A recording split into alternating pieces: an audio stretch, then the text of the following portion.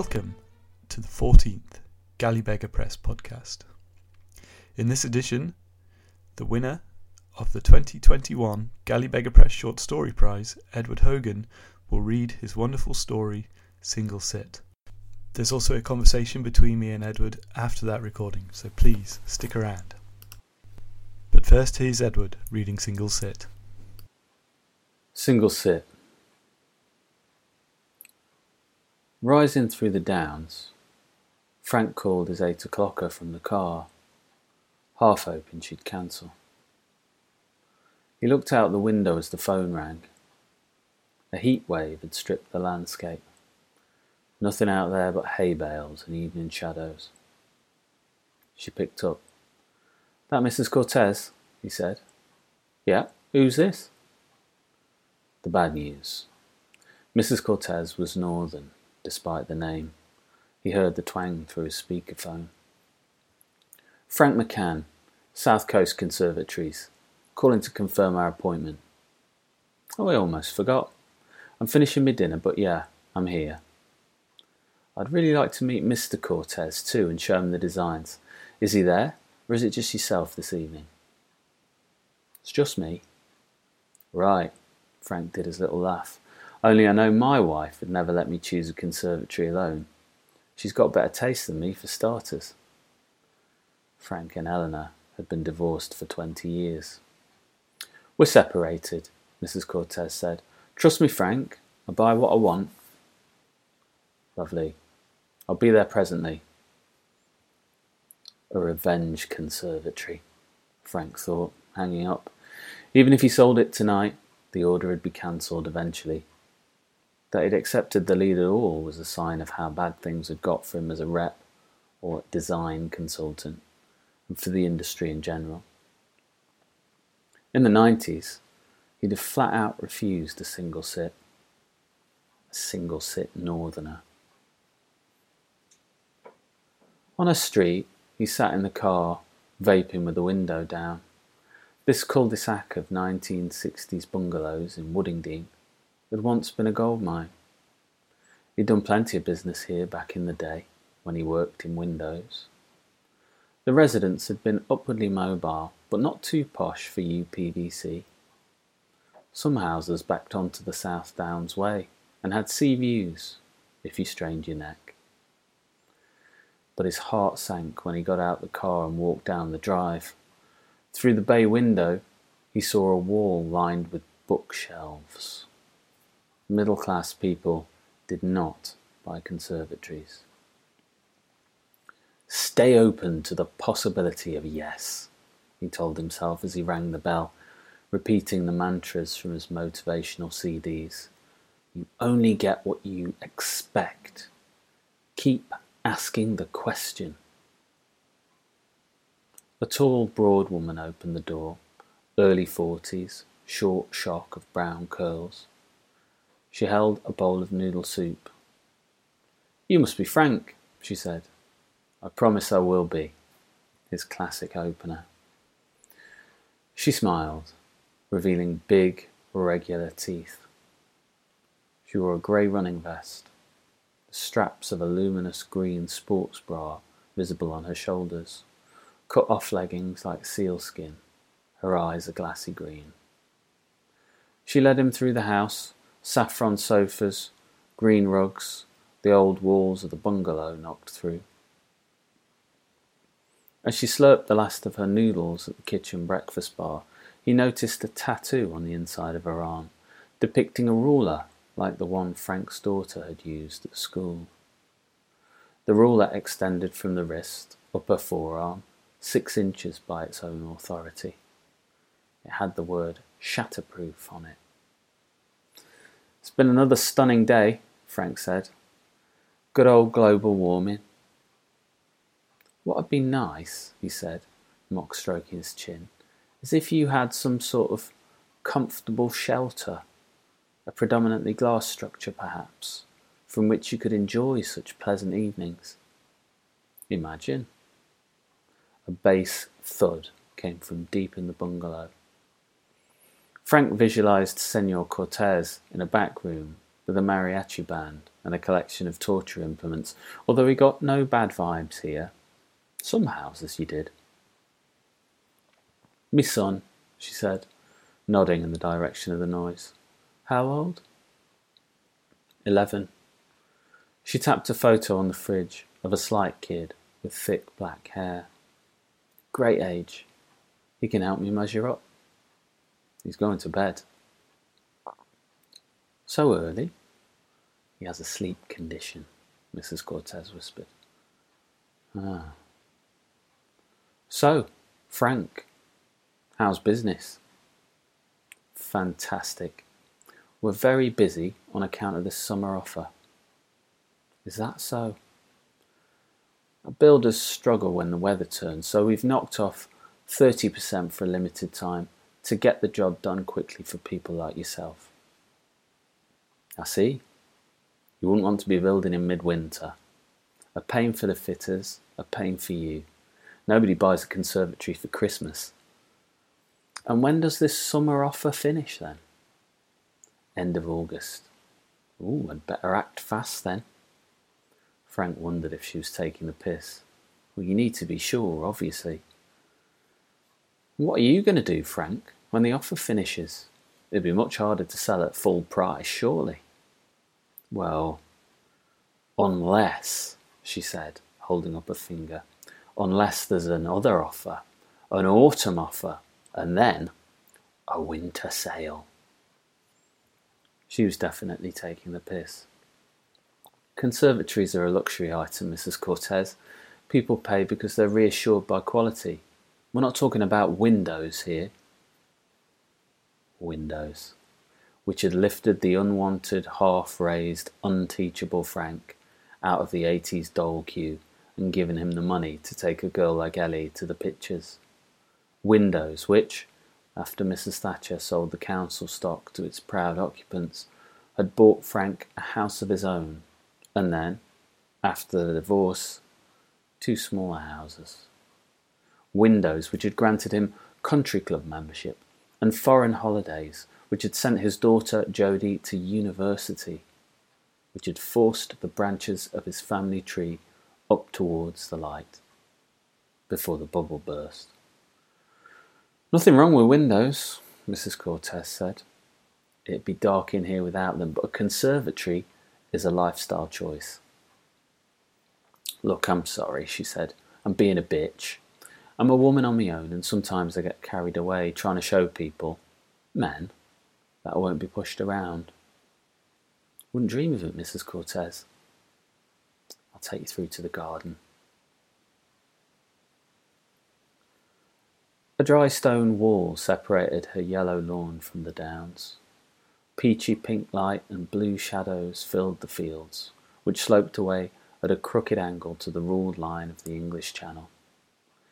On the horizon stood the wind farm, a row of turbines in the sea, arms still. "Real sun trap, this garden," he said. "Perfect for a conservatory." He took the iPad from his satchel and opened the design app. "Mind if I take a photo?" "Sure." He put on his spectacles, not used to these glasses. "You'll understand when you get to my age," he said, though there was probably only 10 years between them. "Everything goes." "They're nice. You look like one of them Italian football managers."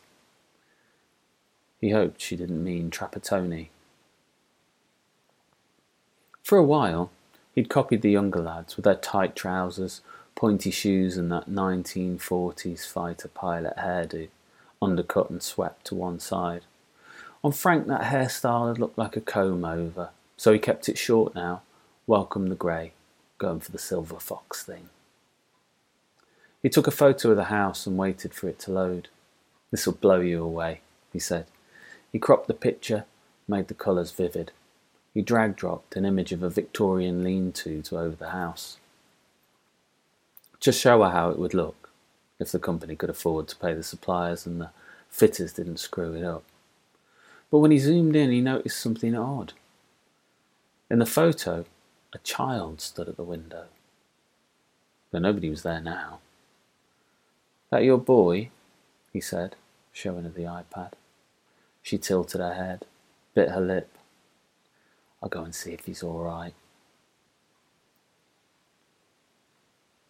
After 10 minutes, Mrs. Cortez returned with 2 tumblers containing deep red Negronis, orange slices and ice, which she set down on an iron garden table before slumping into a chair. Don't usually drink on a call, Frank said, sitting opposite her. Is your boy okay? He sleepwalks, basically, and so he worries about going to bed. My girl was a sleepwalker. This is extreme. Once, I went in the kitchen, 4 a.m, and Jodie's standing on a stool, making strawberry cheesecake, totally in a trance. There are worse things to do in your dreams, Mrs. Cortez said, glancing back at the house. Before he goes to bed, he practices guitar for hours, and I wonder if he's overstimulated. Could be. You know how we cured Jodie? How? Massive bowl of cornflakes before bed. Worked a treat. It is hard to sleep when you want for things, Mrs. Cortez said. Exactly. Frank gave her the iPad and explained how to change the dimensions and position of the superimposed lean-to. Mrs. Cortez put her feet on the spare chair and worked away happily on the tablet. Tell me about the security aspects of the conservatory, she said. Air Force One, he said. Triple lock system. Good, she said.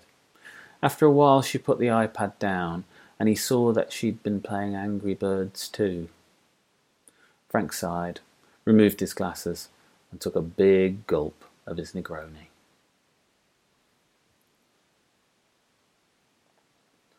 Some customers followed your lead, and others, men mainly, tried to dominate, tried to make you talk price too early.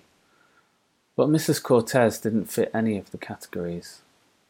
They both had 1 child, and so they talked about what it was like for their kids to grow up without siblings. He admitted he was divorced, and they discussed the pros and cons of marriage breakdown. Frank found himself confessing his regrets, which he rarely did. Night fell around them. How old's your daughter? She asked. Jodie's 27. We had her young. She got married 2 weeks ago. Congratulations. Do you like the guy? Rick, he said, rolling the R. He's all right. Clever like Jodie. But you have to let him win. What do you mean? He sulks if he loses. So if we're playing cards or going bowling, or even if we're having a kick around with my nephews in the garden, I always make sure he wins. I miss on purpose. Really? Makes him nicer to be around. I could never do that. Competitive, are you? I'm a nightmare. Ruthless. You're a better person than me. I try to be a good loser. But it was a nice day, the wedding. Yeah, you know, 300 degrees in the shade as it is these days. But Jodie was happy. He didn't tell her everything about the wedding. After Jodie and Rick had caught their taxi and he said goodbye to his ex-wife, Frank had driven, drunk, to the beach and stood on the stones, watching the Brighton Pier sign change from red to blue and silver, watching those colours reflected in the small white crests on the water. He was, he'd realised, a family man with no family. He'd thought about wading out into the sea in his good suit, just swimming towards the wind farm until his body gave up. But he couldn't do it on Jodie's big day. Besides, it was the Sunday after Pride, and a load of buff gay lads were cooking on disposable barbecues and they'd have dived in and saved him.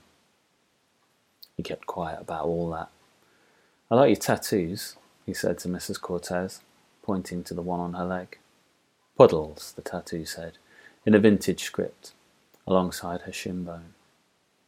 What they called me when I was a kid, Puddles or Pudsey or Jemima Puddlefuck. How come? Long story. I'd like to hear it. You'd do anything for a sale, you. Times are hard. It was a prank. When I was about 12, me and my best mate Nicole were obsessed with Criss Cross. You what? The rappers. Oh, Jump Jump. Frank remembered it from the radio. We wanted to be them. The white Criss Cross. Nicole wasn't white. Anyway, one Christmas she got a camcorder and we decided to make a music video. So we put on our Joe Bloggs jeans and we went to this retail estate nearby. The Meteor Centre it was called. You know the sort of place. Had a roller world, a PC world. A lot of worlds. Yeah. So it's January and we're in the car park early in the morning and it's been raining for days. No cars or anything. And Nick has this idea. We're going to jump in the puddles. She's going to put a slow-mo effect on it. Good concept. I was miffed. I hadn't scotch-guarded my new Jordan Bordeaux's yet. But I'd have done anything for Nicole, you know. Frank shook his head. Nick went first, jumped in a few puddles, jeans clinging to her skinny little legs. Then it's my turn, and she guides me over to this particular puddle. She's like, this one is perfect. Starts filming. So I jump up, legs together, arms by my sides, tombstone, but when I hit the water, my feet just kept going, down, and pretty soon I dropped about 4 foot through the ground into this bloody sinkhole. Came up to me braids. Jesus, Frank said, laughing. Nicole knew. She'd planned it all, taken the hazard signs away, everything. Oh, she got you bad. I come up, gasping for air, soaked through with this filthy water, mouth and nose full of grit and God knows what. Frank howled. And she's lying on the ground, bloody convulsing with laughter, much like yourself. What a video, though, Frank said. We must have watched it 1,000 times. These days it'd be a viral sensation. Yeah, I had a bloody viral sensation the day after. You must have been mad with her. I was until I saw the tape. It was like magic. You could pause it at a point where I was almost completely gone. I was puddles after that, forevermore. She still got the tape, Frank said. This Nicole? No. Mrs. Cortez wrinkled her nose. Tell me a sales secret, Frank, she said. A trick of the trade. Frank tried to think of something not too shameful. He took a piece of paper from his satchel and folded it in half lengthways. You know in-store canvases? What's that? Mrs. Cortez said. People who stand outside home base under a gazebo handing out leaflets, you know. Oh, yeah. Stand up. She did, and so did he. You're the customer, he said. You're walking in, and I'm waiting at the entrance. She strolled towards him, smiling. I hold out the leaflet, and you're thinking, if I just take one, you'll leave me alone, right? Not far off. Try it. She did. But now I keep hold of the leaflet, applying subtle pressure with my thumb and forefinger, and I walk alongside you. It's a trap, she said. Both gripping the paper, they ambled across the scorched roots of Mrs. Cortez's lawn. Now we're joined, he said, and you've no choice but to talk to me. I've got 5 seconds, but if I'm good, that's all I need to make you stop. She stopped.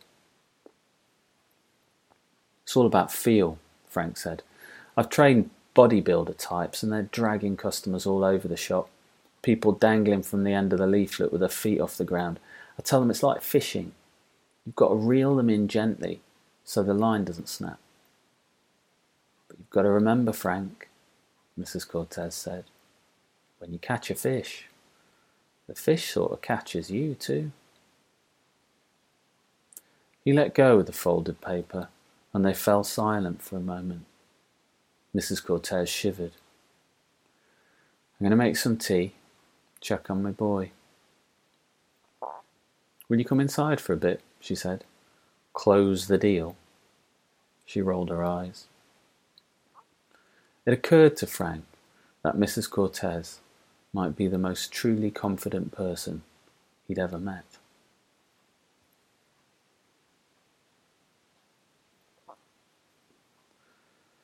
He waited in the lamp-lit living room. Everything throbbed with colour.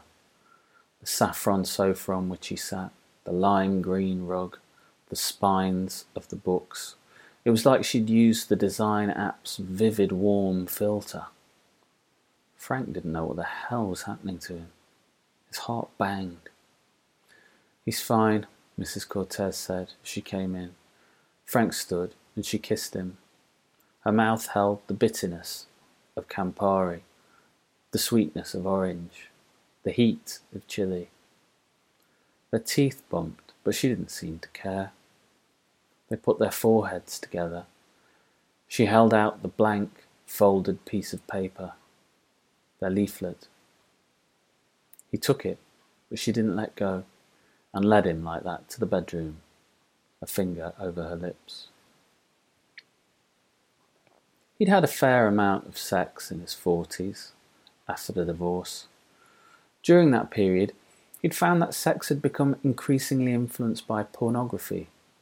Everyone tried to get into positions where they could look at each other or look at themselves or create some grandiose sex statue. But this, with Mrs. Cortez, was different.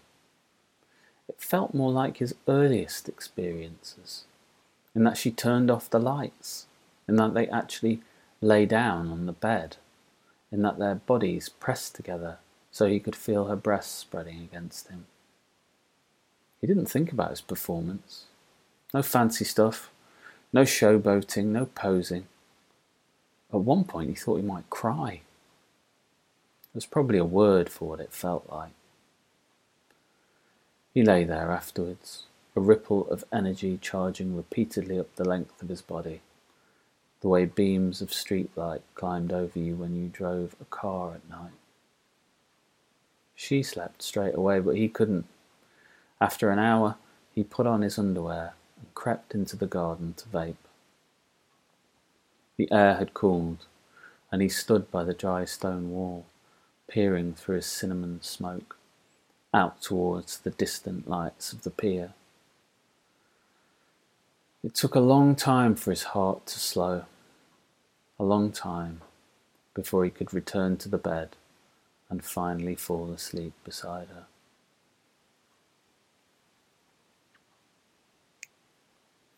He woke in semi-darkness to see Mrs. Cortez striding naked through the room. It's not morning, is it? He said. He's gone, Mrs. Cortez said. Who? My son. Gone where? Did you go outside? I went for a smoke. Did you lock the door when you came back in? I don't know. Christ, what, he's left the house? Sleepwalking? She slipped into shorts and a vest, a long cardigan, and he felt guilty about his desire for her. Her movements had an urgency, but she didn't panic. What are you going to do? He said. Find him. Is it dangerous? Is he going to be okay? He's 11. He's on his own, half asleep, on the downs at 3 a.m. You should call the police. He couldn't really see her face, just the shape of her. I did that last time. They found him on top of the cliffs by the marina with a sprained ankle, which is why we have a fucking social worker. If I call the police will call social services, who will find out that the salesman I was sleeping with left the door open. Frank said nothing. He was angry with himself. Silly mistakes. He always made these silly mistakes. I'm sorry, she said. That was out of order. It's my responsibility, not yours. This is what happens when I do things for myself. She left the bedroom and smashed around in the hallway. Frank got out of the bed, pulled on his trousers and shirt and went to her. "I want to help. Come with me then. I've got the car." "The car's no use." She passed him a heavy-duty torch, put on her running shoes, and glided through the kitchen to the back door. He stepped into his Chelsea boots, no socks, and followed her out into the garden, past the table, where orange rinds lay in the empty glasses. One of the chairs now stood by the dry stone wall. Mrs. Cortez cursed under her breath. She climbed over the wall easily, and Frank went next, hindered by the leather-soled boots and his tight hamstrings. He dropped down onto a slim path which led between two fields. "How are we going to find him? This place is huge," Frank said. "He's got a couple of routes," Mrs. Cortez said. Their torch beams raked the dark. An odour leaked up from the hard ground, and it smelled like human breath. Mrs. Cortez shouted a shortened version of the boy's name as she walked through the fields. "What's he called?" Frank asked. "Esteban. Esti."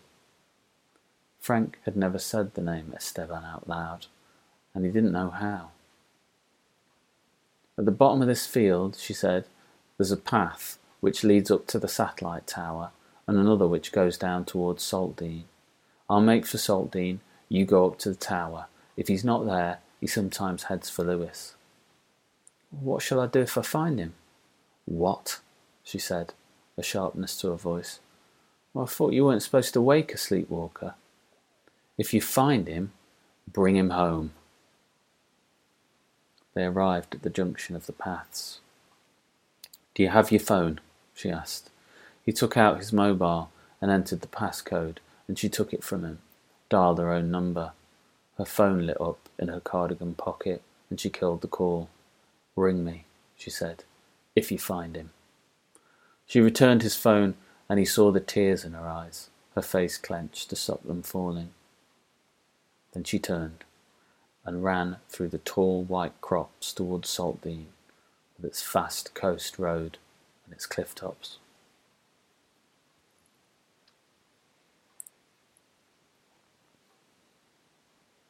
Frank's path took him uphill. After 20 minutes of walking, he felt hungry, hungover, spent, desperate. Without socks, the boots gave him blisters, but he kept trudging on. The red hazard light from the satellite tower glowed at the top of the rise. The sky lightened in grey bands, just a warning. He already missed Mrs. Cortez, but his only hope of ever speaking to her again was to find her boy. Rabbits scurried from the beam of his torch. He found a single work boot in the undergrowth and a guitar plectrum, a thin, neon-pink piece of plastic, almost heart-shaped. Mrs. Cortez had said her son played guitar. Frank tucked the plectrum into the breast pocket of his shirt and continued up the track. He tried calling the name, quietly at first, unsure of where to place the stress. Then he raised his voice. "Esteban?" It seemed impossible that the boy would respond. But Frank's whole working life had required him to ask increasingly hopeless questions. Esteban Cortez. Sounded like the name of a famous person. A sign on the metal fence enclosing the satellite tower said "Danger of Death." There was nobody around, only a few blank-eyed sheep. The landscape on all sides was dark and featureless but for those small, brittle trees, permanently crippled by the downland winds. Even in the middle of a heat wave, bad weather left its impression. Beyond the satellite tower, Frank saw the lights of Lewis in the distance. He could make out the brewery and the prison, and he knew he wasn't going to find Esteban Cortez. For a moment he considered walking away from the situation, but he parked his car back at the cul-de-sac and left his iPad and samples in the house. Eventually he'd have to return alone. He would have to confront Mrs. Cortez with his failure. But for now he carried on, along a narrow trail cut into a high, steep hillside. The valley revealed itself gradually, bale towers and hunched, shadowy farm machines, tiny in the stubble fields below. The view made him queasy with vertigo, and he kept one hand on the chalk face while he followed the curve. As he stepped between patches of dry gorse, his torch beam fell on the figure of a boy pissing off the edge of the path, his stream glimmering as it arced into the valley. "Esteban!" he called. The boy squinted at Frank and then casually finished his piss, shook off the drops and tucked himself into his pyjamas. "Are you Esteban Cortez?" "You have to take the plug out, otherwise it doesn't work," the boy said. "You what?" The boy's eyes were wide open, though he remained in his sleepwalk trance. In the torchlight, Frank saw a handsome 11-year-old with a helmet of thick black hair and skin darkened by the long summer. His teeth were big for his face, which gave him the look of a little animal. "Look, mate, you've got to come home. To your mum's," Frank said. "You're sleepwalking." Esteban sighed. "You have to unplug?" Frank had half expected him to have an accent, Spanish or whatever, but he didn't. He didn't use his mum's northern vowels either. He spoke like a southerner, like Frank. He wore soft, light blue jersey pyjamas. The elasticated cuffs of the trousers stopped midway down his calf. He was barefoot. When Frank put a hand on Esteban's shoulder, the kid brushed it off, flinching. "It's all right, buddy," Frank said. "Your mum sent me, but you need to snap out of it." Esteban rubbed his face with one hand, leaving a streak of white chalk dust across his cheeks and brow. Looking out on the violet darkness of the downs, his breath came heavily. He was confused now, afraid. Frank reached out again, but this time Esteban pushed him and ran in the opposite direction. "Wait," Frank said. He lumbered after the boy on the winding hillside path, but Esteban was as nimble as a deer and soon out of sight. Frank pumped his arms, and when he came around the bend he saw him and called out again, "Just wait!" Esteban glanced over his shoulder and then lost his footing in the loose chalk and slipped from the path. Frank heard his sharp cry as he went over the edge and disappeared. "Oh shit," Frank whispered, slowing to a walk. He reached the skid mark in the chalk where Esteban had gone over. Frank looked down into the valley, holding the torch above his head, afraid of what he might see. The grassy slope was steep, but not sheer. The boy was balled up, halfway down, clasping one knee to his chest. "You okay?" Frank called. Esteban stood unsteadily, leaning into the gradient. He limped up the hill for a few steps, but then slipped again. "Wait there," Frank said. He placed the torch on the ground, sat on the edge of the path and began to shuffle downhill, using dried-out hoof prints as footholds. "Stay away from me," Esteban said. Frank stopped. "I'm trying to help. I don't even know who you are." "I'm Frank. I know your mum." "How come I've never seen you then?" "We just met. Look, I came to sell her a conservatory and we got on. Anyway, it's my fault you escaped. I went in the garden for a smoke and I forgot to lock the door." Esteban looked up at him for a moment. "How do I know I can trust you?" he said. The question on every customer's mind. It took a child to ask it out loud. "Well," said Frank, casting his arm out over the valley, "feel free to choose from one of the many other people rushing out here to help you in the middle of the night."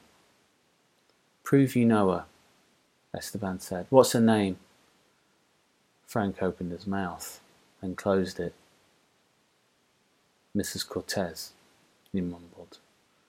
Esteban gave him a quizzical look, as if Frank was a complete moron. For a barefoot boy in his pyjamas clinging to a hillside, he had some attitude, but he was right. Frank didn't know her first name. "I'll call her," Frank said. "She'll tell you about me." He reached into his pocket, but his phone had gone, fallen into the scrub somewhere. "Idiot!" Frank roared. "Every time. Stupid fucking mistakes." Esteban lowered his head. "Sorry," Frank said. "I lost my phone. But listen, the tattoo. Puddles. Your mum got the nickname when she jumped in a massive sinkhole." "That stupid old story," Esteban said. Frank slid down a few more meters. "It's a good story," he said.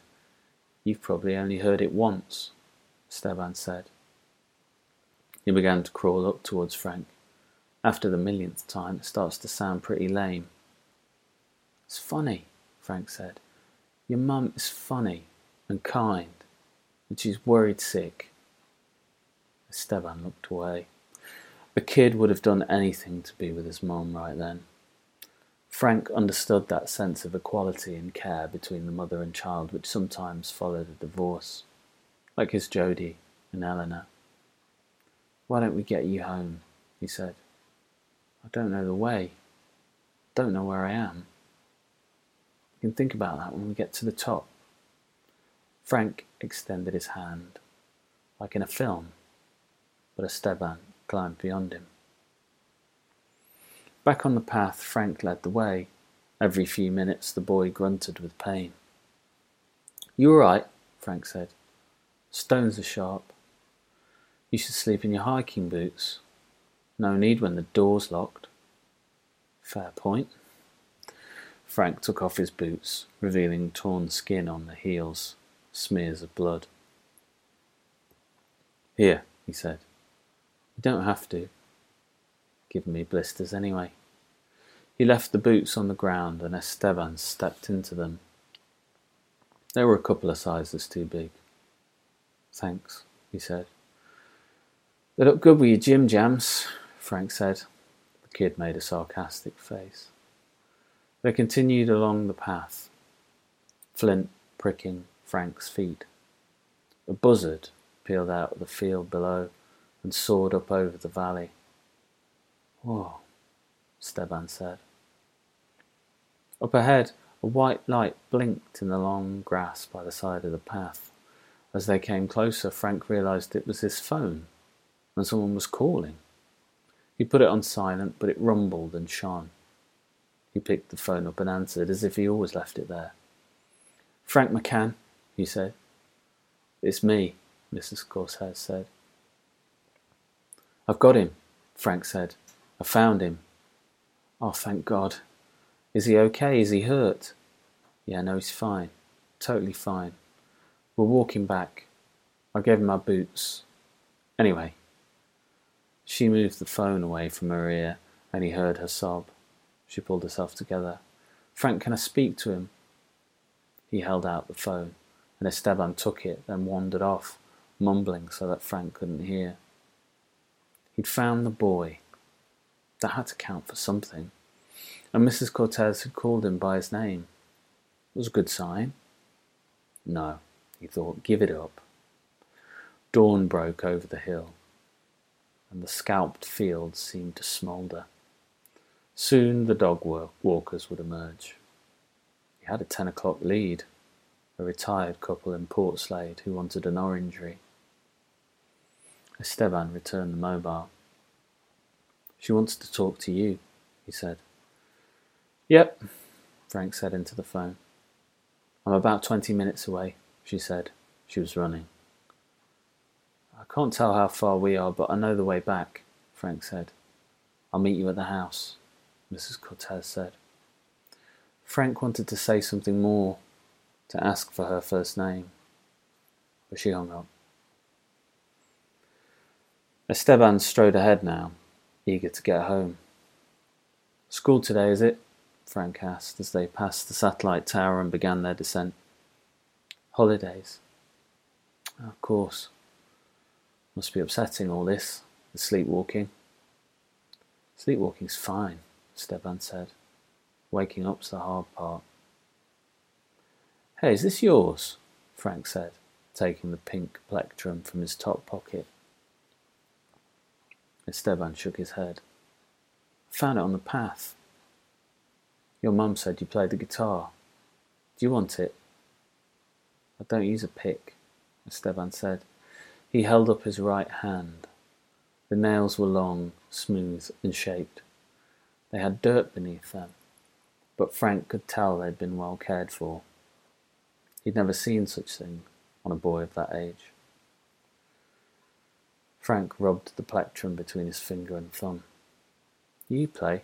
Esteban asked. Nope. Never too late to learn. I don't know about that, Frank said. The house came into view, and soon Mrs. Cortez appeared, cutting across the field towards them. Esty, she called. Esteban hobbled to meet her in the outsized shoes. Frank crouched by a dried-out dew pond, exhausted, and felt the soles of his feet tingling on the cool ground. He watched Mrs. Cortez embrace her son, and he waved, but she had her eyes closed tight, so he looked over at their bungalow, which would never have a conservatory. This, he thought, was an entire marriage compressed into one night. They'd already moved on to the everyday arrangements, the tender post-split negotiations, the co-parenting, the handover of the child, the hollow sadness of wanting her, but knowing there was no chance. The kid was right. Waking up was the hard part. He studied the dew pond, a bowl of cracked, parched earth. Frank imagined Mrs. Cortez as a teenager, unwittingly jumping into that sinkhole in the retail park, the Meteor Center. He pictured himself plunging into the filthy water, his mouth and ears filled with the stuff. Silence, darkness, a blank place, away from pain and shame and other people. Like wading into the sea or sleepwalking. A glimpse of oblivion. But there would always be the moment afterwards, when the dirty water settled in the sinkhole and you stood up straight, gasping, in it up to your neck, and you had to wipe your eyes, put your elbows on the tarmac, and hoist yourself out again.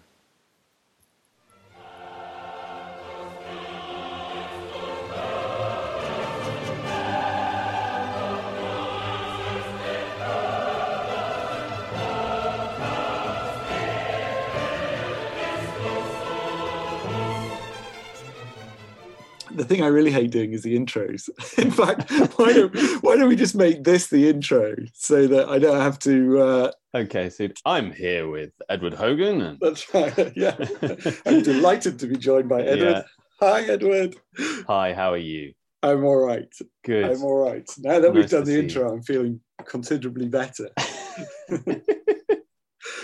And the fun thing is that we're putting this out after the recording of your story, so we don't have to worry about spoilers. Good. And so yes, so I can say that nothing happens in the story, and everyone will know that nothing happens. Yeah, that's known, and we can also discuss the ending, which I've been wanting to do ever since first reading the story a few months ago now. Wow. Yes. And I think the thing that I most want to know is, was it always going to end the way it did? Did you see any kind of future for the couple, for instance? Is couple even the right word? But... Yeah, that's an interesting question. In terms of, was it always going to end the way it did? I had a good run with the story. I got that sort of feeling when I was writing it at the start, that I was sort of just walking around the kitchen table. I remember very clearly sort of going through this conversation between the two people, and I felt really excited and pleased, and And it was a sort of, it doesn't happen very often. I'm really interested in that feeling of just being really, really completely absorbed. And it was happening. And then, work got in the way and stuff like that. And I was stopped at the moment where the kid is gone. And then I was stopped there for about a year and a half. Oh, wow. And I kept going on. So I live quite near to where the story takes place. And there's this place called, me and the kids always call it Casserole Hill. I can't remember because it looks a little bit like a casserole and you sort of walk around. It's on the South Downs.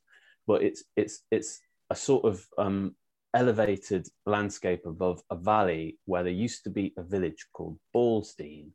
And Ballsdean was home to a what would now be called a mental health hospital, but this was in the sort of 19th century, early 20th century.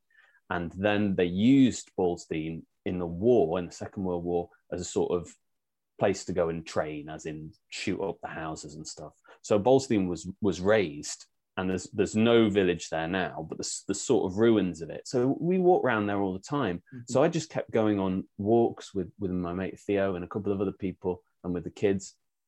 And I was walking thinking, okay, what's going to happen? What's going to happen? And, sometimes with a short story, especially if you're used to writing novels, you sort of go into a sort of plot mode, but then you realize you don't necessarily need to do that, or that's not the solution. That really, if somebody if a child leaves and walks out into the downs, then really the solution is that they go and follow them. It doesn't have to be, it doesn't have to be a conspiracy or something, or some big surprise. They just have to go out. You just have to play the consequences, as they say in screenplays, I guess. But that ending, I think a lot about short story endings because I find them very difficult. And what I've noticed is that lots of times writers who do things well, they have an image that they return to. And so I tried to do that, returning to that image of the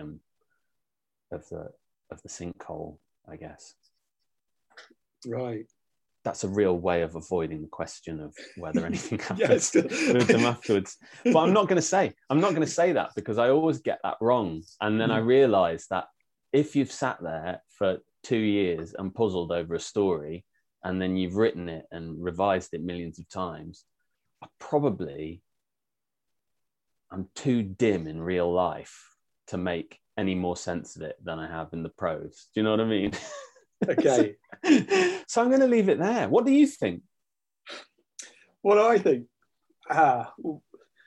Yeah, good question. I think actually you've given the best answer, which is the story. The story answers the question, and that's it. That's enough. And of course, there is part of me that wants more. And certainly, as the story was going on, and you could see the connection growing between them, and they're kind of joking with each other in the early pages, and you start to realize they're clicking very naturally. Yeah. I suppose there's always a part of you as a reader that wants the wedding, wants the Jane Austen ending, and wants things to resolve in this very neat way. That's interesting. But the wedding that's in there already didn't go so well. So. Yeah, exactly. But you want another one. You want a better one.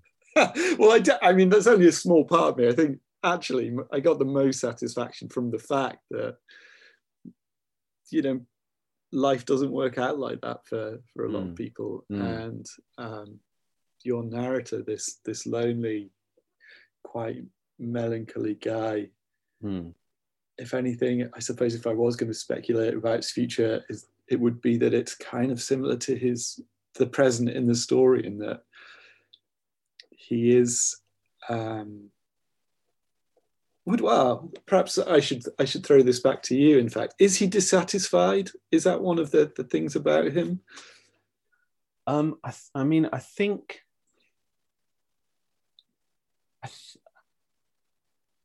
looking back at the story, I think that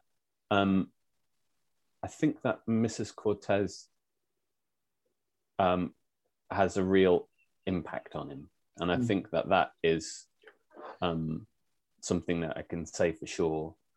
You know, I'm always interested when I hear other writers say, oh, I just write line by line and then I see what the next line does. And I always think, you liars, you liars, that can't be true. But occasionally you'll have a moment where a line pops into your head and you think, oh, it seems a bit bold, but I'll write it anyway. And at one point when he's in the garden with her, Frank says, well, he wonders if Mrs. Cortez might be the most confident person he's ever met. And that line sort of came from nowhere. And I thought, oh, okay, that's interesting that he feels that way, and that he's really looking at someone else and trying to decide on other ways you might live and other attitudes you might have, I suppose. So I think that and I hope that Frank is changed in his mood by the evening, and that maybe when he gets a bit of proper kit, he might be able to reflect on things. Right. Especially if he manages to sell the orangery to the couple in Portslade. Yes, of course, there is that hope. Yeah, that would be a good deal. And Esteban and Mrs. Cortez offer a nice kind of hope as well, I think. But partly because she is so confident, and you think, certainly as a reader, one of the things I liked was feeling that those two are going to be okay. Yeah, and it was clear to me writing it. Actually, I had a really interesting conversation. I work at the Open University, and I've been chatting with a guy who works in psychology, who's called David Capozzi, and we've been talking about various projects that we might do together. I'm quite interested in psychoanalysis and writing practice and the things that they have in common, and I'm quite interested in all these things. Lots of writers get annoyed when you say to them, when you ask them where they get their ideas from. Mm-hmm. And I think that's really interesting, basically because I don't have any ideas, and I'd like to know how you get them. And I was talking to David about it, and he'd just read the story. He'd gone online, he'd gone to the Gali Bega site, and he'd read it and said, the first thing, I'd never met him before, and we had a sort of Teams meeting, and he came on and he said, Trapattoni, because he'd noticed that Trapattoni was mentioned, that Italian football manager was mentioned in the thing. So I thought, oh, wow, you've read the story. That's amazing. And we were talking about Mrs. Cortez, and he said, you weren't in control of Mrs. Cortez, and that's why the story was good. He said, when she brings out the Negroni, he was like, oh, right, okay, Mrs. Cortez, that's cool. So I think, I feel sort of less, like I feel like I know less about Mrs. Cortez. And the bit where she sort of says about how they got a social worker and how it's been really difficult, and she also says it's very difficult to do things for herself, and she's a single mother.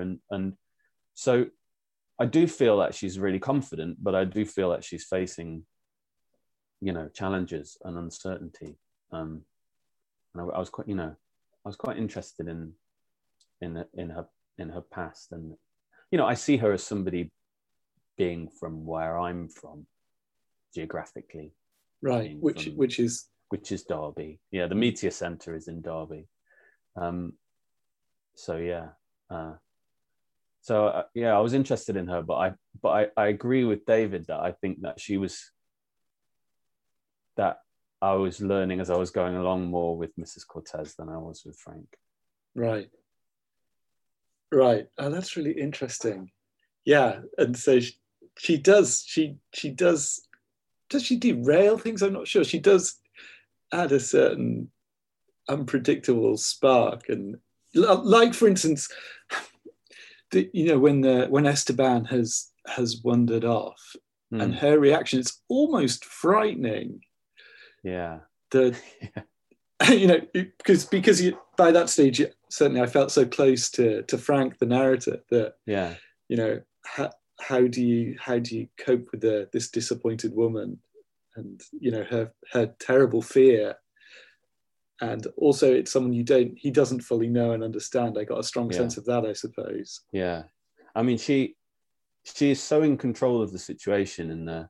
And I think that's sort of what David was saying, that she might have been in control of the situation of the story as well, but she was so in control of the situation in the garden, and that was sort of, you know, that sort of felt quite important, that she should be, you know, she's organizing things, she knows what her desires are, and she knows what she wants, and she's very capable of getting it in that sense. But then in that situation, in the later situation, she's also in control. You know, she organizes Frank, she takes the phone off him and calls her own phone. She's sort of sorting it out. But yeah, obviously he's not.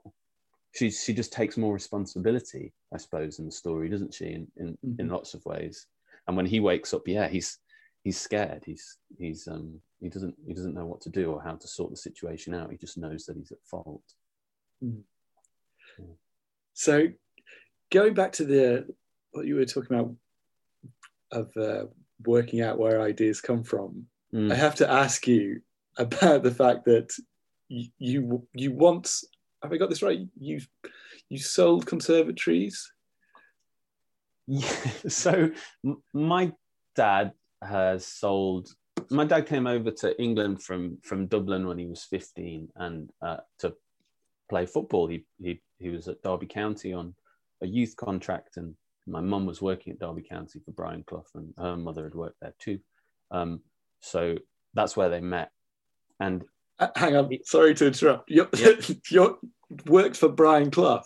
Yeah. So both my grandmother, Irene Redfern, and my mum, Julie, they both worked for Derby County while Brian Clough was there, so they knew him pretty well. Wow.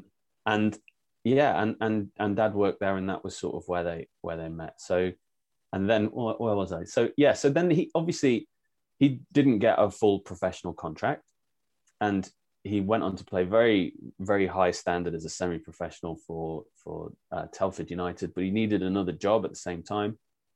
And, you know, he'd left school at 15. So he got a job as a salesman of windows, and then later conservatories. And, you know, he's really good at it and very charismatic. And then, you know, later I worked for the same company that he worked for a bit, but in a really junior capacity and not for very long.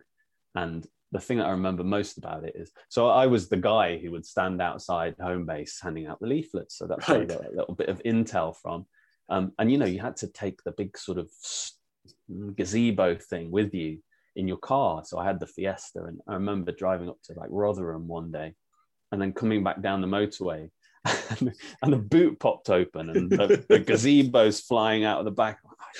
But yeah, so I wasn't, that was about as good as I got as a salesman of concern. But I did loads of other sort of salesy jobs, like selling newspaper subscriptions over the phone and stuff. So I was used to trying to hitting targets and stuff.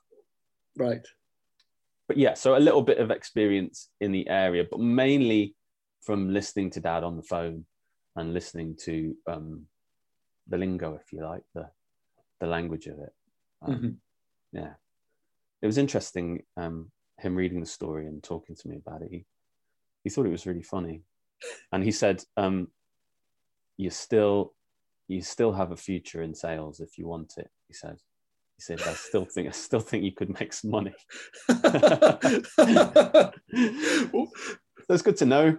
What? Because Frank had the patter, or? Well, I think, you know, maybe he thought that Frank had the patter, or maybe, you know, he said he couldn't believe that he hadn't sold it. Maybe that's the alternative ending.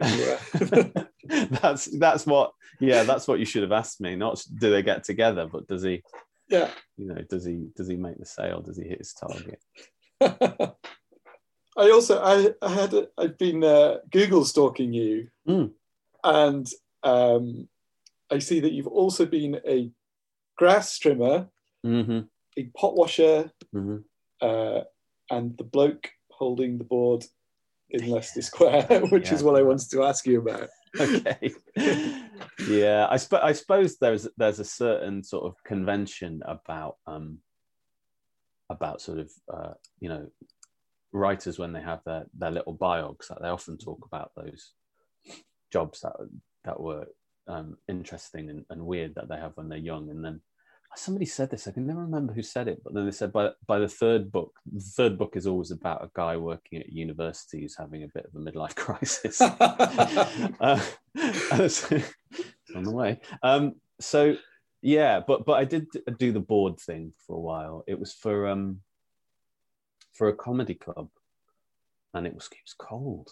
And it was when I first got to London, and I was holding the board up, and then it just says, comedy this way or whatever, and you get the various reactions from groups of lads walking through Leicester Square. You're funny, mate. But yeah, that was an experience that didn't last very long at that, actually. But yeah, I think everybody has those kinds of little bits and bobs, don't they, in there at the start? Yeah. And I think about those early jobs a lot. I think about the job I had when I was about 19. I worked in a hotel. And I've started writing about that now. That's really interesting. And I feel like that group of people that I worked with, it's weird, isn't it? You go to work with people, and often in those days, I know I sound like an old man here, but like we would do Saturday and Sunday shifts, and we would work 3 weddings in a day at this hotel and country club. And it would be like a shift that started at 10 and ended about midnight, 10 in the morning till midnight. And then we'd go out on the Raz afterwards. And we hadn't eaten the whole day. We hadn't had one break, but we were buzzing because it was such a great, like, it was just such a really cohesive group of brilliant people. I was realizing the other day that I missed them all. Right. So I'll write about them, I guess. Good. You can bring them back on the page. Bring them back. Yeah. I'll try. And so I wanted to ask as well about the rest of your writing, because what is it? It's now 2021, and you won the Desmond Elliott Prize. Yeah. The second ever Desmond Elliott Prize, is that right? I think so, yeah. So for people listening, the Desmond Elliott Prize is a really, really good prize for first novelists, and your novel Blackmore won that. Yes. And Hilary Mantel called you a major new talent. Was that at the same time? That was so. Yeah. So Hilary Mantel is just. I mean, I know she's incredibly famous, but she's such a generous person. She was so generous to me when that book came out, and I just sent it out. Or Simon and Schuster had just sent it out to all the sort of people they knew, and I'd said some names of people whose work I admired, and and she got back and she was really supportive, and she we did an event together in Budleigh Salterton at the literary festival that she runs, and she was just so nice and so supportive. And I think she does that for new writers quite regularly. And it was so great sort of being on stage with her as well. And you sort of, sometimes when you meet people and you just think, wow, what a brain. This is like, you can hear me now answering questions in this really excruciating, not putting sentences together way, but like, she can answer them in sentences with grammar. It's quite something to behold. So yeah, she was incredibly generous. Yeah. But I guess that's, how many years ago is that? That's 10 or 11 years, isn't it? Yeah, could even be 12. Couldn't it? Yeah. But you've been writing ever since. And you've also written a YA novel, is that right? Daylight Saving. A couple, yeah. I wrote a couple right? of YA novels. Yeah, Daylight Saving was an attempt to. I think I wrote that when Emily was pregnant and we found out we were going to have twins, and I just started remembering the old films that I'd watched as a kid, like E.T. and Back to the Future, and those films which were sort of family films. And I thought, I wonder what sort of books I wonder if there's books like those. And I just sort of wrote this ghost story set in Center Parcs, which, well, I shouldn't say it's set in Center Parcs. I could get into trouble. It's set in Leisure World, okay. Which is based in a forest in Nottinghamshire. And and it's it was a bit of a ghost story. And I had really a lot of fun writing that. And it was a really interesting and new experience of writing what I guess is sort of genre fiction. And yeah, so that was a good writing experience, that, actually. How is the experience different? It's so one of our writers, James Clammer, he's written a YA story as well. Yeah. And does it feel different when you're writing it? Do you know you're doing something different? Like, are you measuring each sentence in a different way? Yeah, it's a good question. I suppose one that I've thought about a lot, because what I realised after I wrote that first one, and I had read some YA fiction, I'd read quite a bit of YA fiction, but I realised as well that I hadn't probably read enough. And I realised that maybe that, well, when I read and spoke to other YA authors, and that thing that you get sometimes where you just realize that you're a bit of an imposter, or you maybe don't get it in the same way that they do. And it's an interesting thing, because you go into a whole world as well. So I'd written that book. I'd written it quite quickly. Blackmore had taken me 8 years to write, and then suddenly I wrote this book very quickly, and I thought, wow, that's amazing, that can happen. And then Walker Books took it on. I think it's quite a tough sell, because I thought basically I've written something which is like, I don't know. I thought there was for me, it was like writing an explosion on every page. I thought, this is high drama. And then when I sent it out there, they were like, it's a little slow. It's a little, I was like, right, wow, okay. It's a little quiet. I was like, quiet? Mate, this is Ken Follett, this stuff. And so that was an interesting thing, that in terms of pacing and stuff like that. And then obviously, I went into the sort of world of I met some YA bloggers as well, and did all that stuff and talked to them, and there's a whole interesting community around it. And I realized maybe that that maybe the first one I'd been outside of it, and so I hadn't been worried about that stuff. And I think I started to get worried about it, and I started to second guess it a little bit after that first one. I was thinking, what do I need to do for this? Whereas with the first one, I was just having fun and just following it through as a sort of ghost story with a cliffhanger at the end of every chapter. And I was really happy doing that. And there's some comedy in it as well. And there were adult characters in it. And later on, I had conversations with people about YA stuff and adult characters in YA stuff, where they were sort of discouraging putting adult characters into it, and sometimes discouraging humor, and sometimes discouraging of talking about sex and stuff. So, and for me, remembering being a teenager, those are exactly the things you want: sex and humor, and then also that conflict with adults. I thought, well, that was, those things were all interesting to me then. And so I felt I lost my way, and I think there are people out there writing brilliant and incredible and interesting and formally innovative stuff in YA fiction. And I think there's a lot of rich material out there. Mm-hmm. Does this mean that you're not going to write more YA, or is that too much of a I mean, I'm not going to say I can't really I never really know what's coming next, and that's the nice thing, really, in lots of ways. But that I had the novel for grown-ups that came out in 2020. Yeah, 2020 in the middle of the pandemic. Yeah, that's the electric. The electric, yeah. Yeah.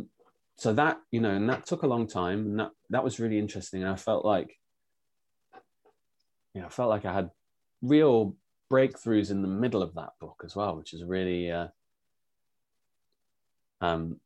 strange thing to happen. And I think that parts of that book, I can see where Frank emerged from to do with that book, and I can see where a certain new little style emerged from, something that I was slightly happier with, or felt slightly more comfortable with, or felt slightly more sort of exhilarated by. So that was a really useful and interesting process, and I did it as part of a PhD. So I've got forever now this record of what it was like to write that, because along with when you do a novel as part of a PhD, you also write this critical thesis alongside it. So you have all these notes which you keep and arrange about the decisions you made and the research you did and the reflections you had. So that was a really intense process, and it was it's amazing to be working in a university. I just think it's such a privilege, not just with the students and stuff, but also just to be around loads of people who know loads of stuff. It's just really great. Experts all over the place. How was it having a novel coming out in the middle of the pandemic? Yeah, it was weird. I think, I feel very much like, I feel very lucky, really. In everybody's lives has been affected by the pandemic, and when you work at a university and especially one which is the size of the Open University, where you hear about lots of students and lots of staff and what they've been going through, you just think, I just feel really fortunate that everybody here has been well, and that so far, and that I've been employed. So I've felt lucky with that stuff. And so really, when the book came out and we were sort of deciding, people were saying, do you want it to come out now, or are you going to wait, or whatever? I mean, in terms of what actually happened, it didn't make for a successful launch. But there were just so many other things on my mind and on everybody else's mind at that point. The kids were off school, I was homeschooling, and people were really struggling at work and stuff like that. So yeah, I think it's something that I might be able to reflect on and look back on later and see what happened. But really, it sort of passed me by. What I was saying about having ideas and stuff like that, I really feel, and I know this might sound like a little bit of a cliche, but it took me a long time to figure out that the best things that happen to do with writing happen at your desk. And I don't think I think it took me absolutely ages, and I think I probably realized it properly in the middle of the last book that I wrote, and that's where the exhilaration comes from, and that's what I'm quite interested in. This thing I said about finding ideas, which is a little bit of a pat way of putting it, but really it's about finding a sort of state of concentration and absorption that I'm really interested in, and that's why I want to talk to psychoanalysts and psychologists about that. So the other stuff is nice when it goes well. That's about it. I guess I should ask you about, people are always very interested in writers, the classic Paris Review questions about your technique and how you find space to write, and whether you use a pencil or a word processor. Yeah. So if you want to hit us with a bit of that. Yeah, sure. I mean, yeah, like I say, so I've usually been a sort of early riser, a kind of 5 o'clock person, getting up and getting the writing done before the kids wake up and before the day starts, and take them into school and then go to work. But during the pandemic, that sort of went by the wayside. So I was getting up and again, it's not a complaint because I realized I was really lucky, but I was getting up at 5, doing my day job till the kids woke up, then schooling the kids for a bit, swapping with my wife, who fortunately also works from home, and then doing a bit more of the day job, and then doing the day job into the night. So so my rhythm has been a bit off for a while. But when I get back to it properly again, yeah, for me, it's partly been about getting rid of that temptation to try and believe that you can do things for 8 hours a day. Like you can write for 8 hours a day. I can't now because I have a full-time job. But I think before, even when I was doing my MA, there was that sort of feeling of pressure of like, we work hard, we graft. And, that's what my folks have always done. And so I should do it too. And it doesn't always work with creative stuff. So probably on the MA, the best thing that happened to me was, you live in Norwich, don't you? That's right, yeah. So you probably remember Baguette Express, do you, in the Baguette in Express? Market? They used to do roast meat baguettes. And was that on Coronary Corner, the infamous? These were good. These were good quality. Good quality. Okay. I had a mate actually on my course who once complained that the mayonnaise wasn't even Hellman's, and I was very close to losing my rag. But yeah, I used to wash the pots down in the basement of Baguette Express, and actually getting out of the house, it was like to say, right, you will now work this amount of time, and then you will go out and you will go and do a job. Made me much more productive. Right. And I've gradually shrunk that amount of time and put more responsibilities in the way. But if I can get 2 really good hours in the morning, that just really sets me up for the day. Mm-hmm. One of my teachers at UEA, Michelle Roberts, said that she felt like she could do anything in the afternoon if she had the morning to write. And I think I feel like that about getting up at 5 and stuff, but I guess that won't last forever. I think you have to be sensible about shifting your routines, because the kids go to bed at 9 o'clock now, so can I, and then I can get up early, but later they won't, and then we'll see. and can I ask what you're working on? Yeah, I'm working on short stories. Right. I've been working on short stories in a really dedicated fashion for about 2 years. And it sort of started with this little nagging thing that I would get sometimes when I had a few beers, which was, you're not a real writer, because real writers write short stories, right? And I couldn't really do them, and I couldn't crack them. And it's always been the form that I've loved most. And so I thought, all right, I'm going to try and do this, because I love this form, and I can't write in it. And I'm going to do it by reading. I'm going to read all of the short stories.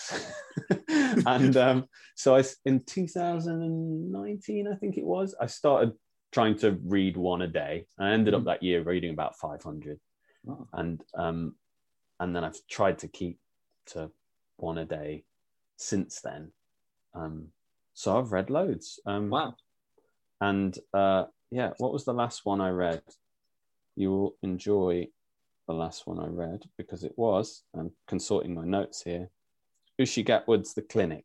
Oh yeah. That's one of yours. I read that on your website. Oh, great. Fantastic story. Yes. And I've been writing them, and part of it is a practical thing. Like, with quite a busy job, it feels more possible. It feels more possible to finish something while you're still fresh with the impulse that made you start it. To finish a draft, I mean, like, obviously then you work on it for 2 years, but to finish that draft quite quickly while you're still buzzing with it. I think in a novel, you forget what that original impulse is, and that's great in some ways, because that changes as you change. But I'm really enjoying writing the short stories, and they don't always work, but when you feel like one does, it feels like I'm a bit of a control freak in general, and feeling like you can really go over. It's really practical to go over every line. It's very satisfying for a control freak. You can monitor things much more closely in the short story. Yes. I mean, part of this is being. I mean, the amazing thing, getting this, winning this prize from you guys. It's just been. I said that thing about the nice things happening at your desk, but I mean, this has been like the best thing that has happened, I think, in my sort of outward facing writing career. And, people have sort of read it and my friends have, and, I've got mates from back in Derby and we've known each other since we were 4 or 5 years old, and they don't tend to read my novels. And if they do, they sort of get to about chapter 6 and then they say, it's just too depressing, Ed. It's just too depressing. And they've read this story and, some of them have liked it. Brilliant. Yeah, that's been it's been just such a wholly good thing to be able to, and has brought me into contact with, reading the other shortlisted stories, those 2 fantastic stories by Lauren and Nora, and has brought me into contact with lots of other people as well. And that's a really nice thing. Oh, well, thank you. I'm happy. That's nice to hear. I feel like we should stop now when I'm kind of and all have a good basking cry in the glow of the outside. But it's been a real pleasure talking to you, Edward. So thank you very much, and thank you for the wonderful story as well. And thank you for saying kind things about it. And it's a pleasure to chat to you, Sam. So many thanks to Edward Hogan. I hope you enjoyed listening to that. We've got quite a few more podcasts in our archive now, so please check those out too. And do subscribe so that I can speak to you again soon.